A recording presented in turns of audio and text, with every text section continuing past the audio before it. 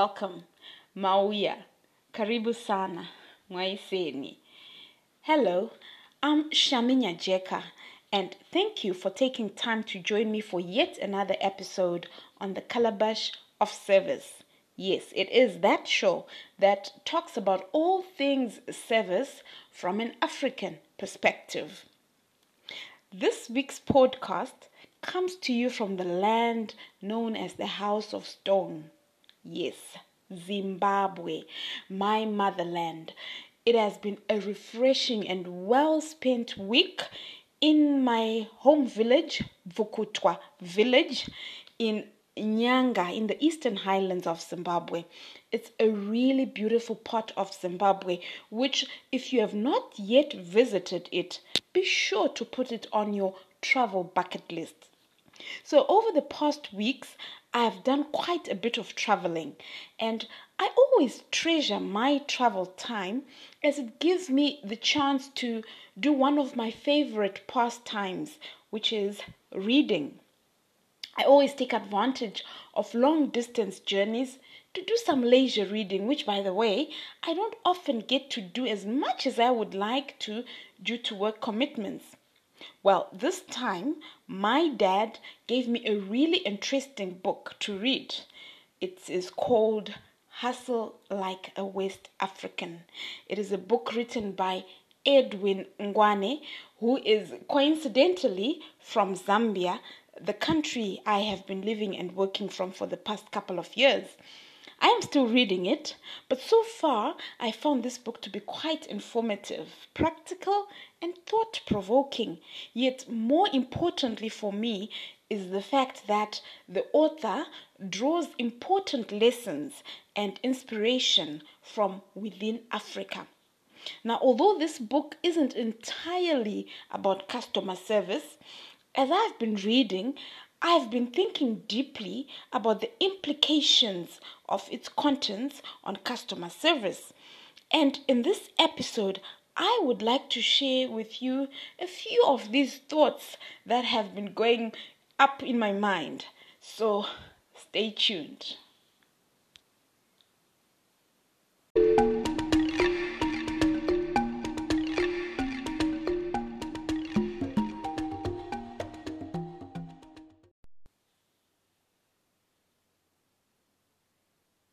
Welcome back.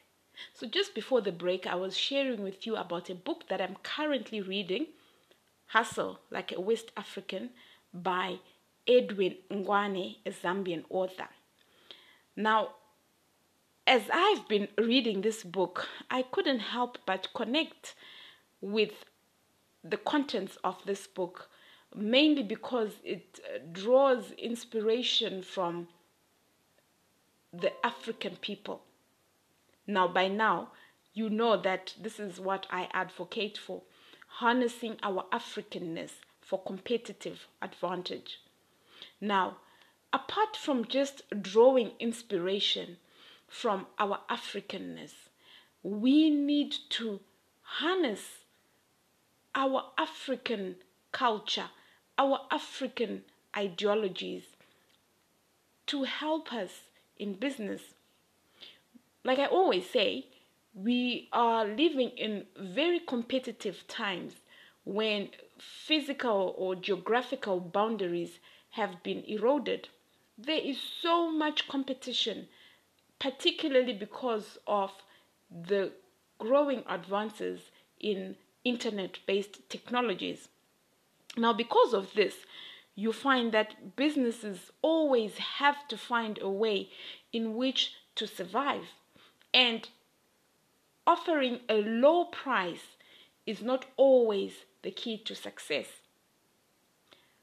Truth be told, in these times we are living, lowering prices may really not be such a good idea, as entrepreneurs are striving to rake in every single bit of revenue, every pula, every kwacha, every dollar, every rand. We need to rake in as much revenue as we can in order to survive. So rather than lowering your prices and probably starting price wars which you will probably lose out to bigger players who enjoy economies of scale, why not embrace your Africanness as a source of competitive advantage? Create an advantage that sets your hustle, your business, your company apart from the rest. One that customers are willing to pay a premium price for. So what exactly does this mean? I love the way that Mr. Ngwane begins his book by encouraging us to be proud of our identity, to be proud of who we are as Africans. Now, as Africans, and particularly as custodians of Ubuntu, we have our unique ways of communicating, of interacting, and relating to each other. We are very respectful, very empathetic, and hospitable. We realize as custodians of Ubuntu that without each other, we are nothing. And so we look out for each other and we embrace our communities, we embrace our families for our own success. So how about we harness these awesome traits that we have into our everyday business interactions? How about we do not leave the dignity and Ubuntu at home, back in the village, and rather carry these with us into business? Why am I mentioning this? Now, I have sadly observed that because of desperation for making money, quite a number of African entrepreneurs are being tempted into dishonest and disrespectful practices. For instance, I can recall quite a few occasions where I've been left grossly disappointed by a tailor or a cobbler or any other hustler or entrepreneur who tells me they will be through with my order at a certain time, only to find out that it may take 2 or 3 days longer. Now, recently I engaged a certain, small business enterprise owner who is doing a courier business, to deliver a parcel to my family back home. Dishonesty. After paying the full fee upfront, the parcel was never delivered. No communication, no apology, nothing. How about those times when someone providing you with a service tells you they will be with you shortly, and they turn up an hour or two later? To me, that is really disrespectful. And if we are to succeed, we need to move from this practice. It is not to say that we are naturally disrespectful people. Far from it. When we are in our homes and communities as Vanu or as custodians of Ubuntu, Ubuntu advocates for respect for elders, for the young, for women, for visitors, and even strangers.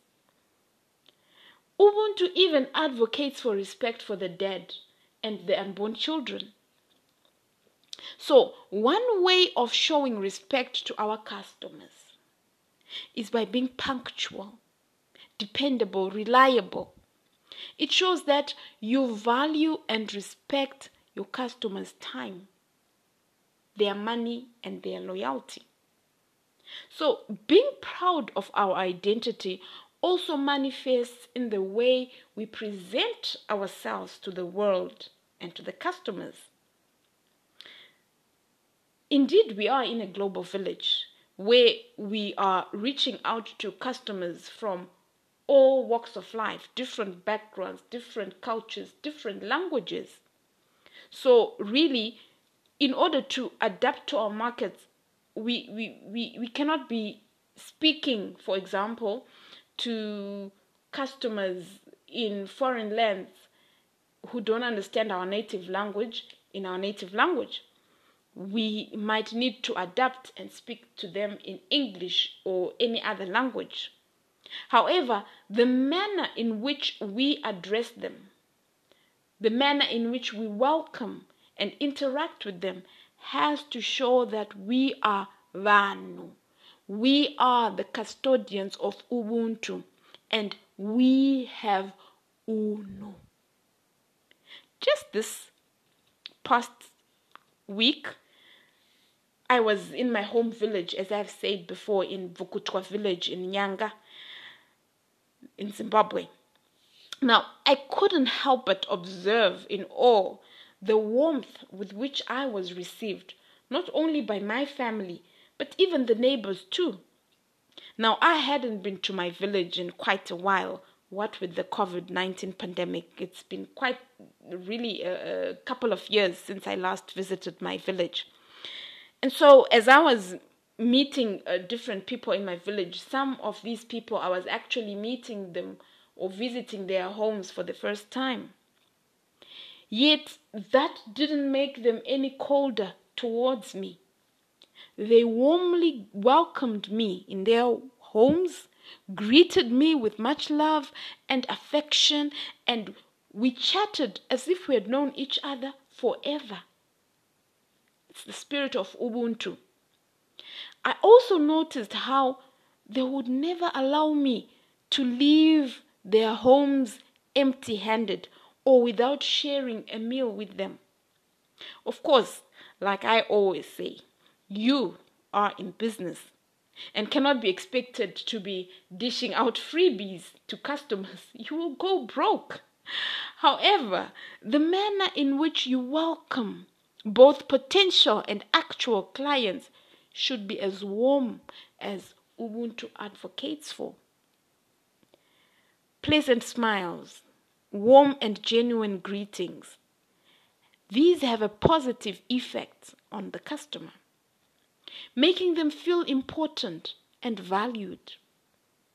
Now, studies have shown that where customers feel valued, where they are satisfied, they are likely to spend more. Now, you tell me, who doesn't want that in their businesses? Don't go away. Stay tuned for the final segment of this episode.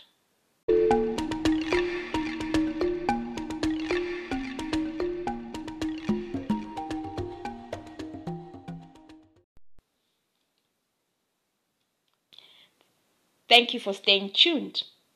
We can never overstate the importance of upholding our African values. Let me also quickly add that it is not all the values or practices that we have as Africans that are good for business. This is a topic for another show. But let us hold strongly to the good aspects of our culture, of our Ubuntu. In a generation that is highly tech savvy and exposed to so much information, it can be really difficult to preserve our African values with pride. Yet, doing exactly that may be the only thing that can separate us from the rest in the marketplace. My challenge to you this week is that you embrace your Africanness with pride in the way you talk, behave, and run your business. Don't leave your good Ubuntu values at home. Don't leave your good Ubuntu values in your motherland. Take them with you to work. Take them with you abroad. Take them with you to your hustle. And yes, even as you are clicking and typing away, navigating your way through social media on your laptop or your digital device, you still need to be respectful, to be honest, to be empathetic, to be hospitable, just as Ubuntu advocates for. So until next time, take care and remember to be immensely proud of your Africanness. Goodbye.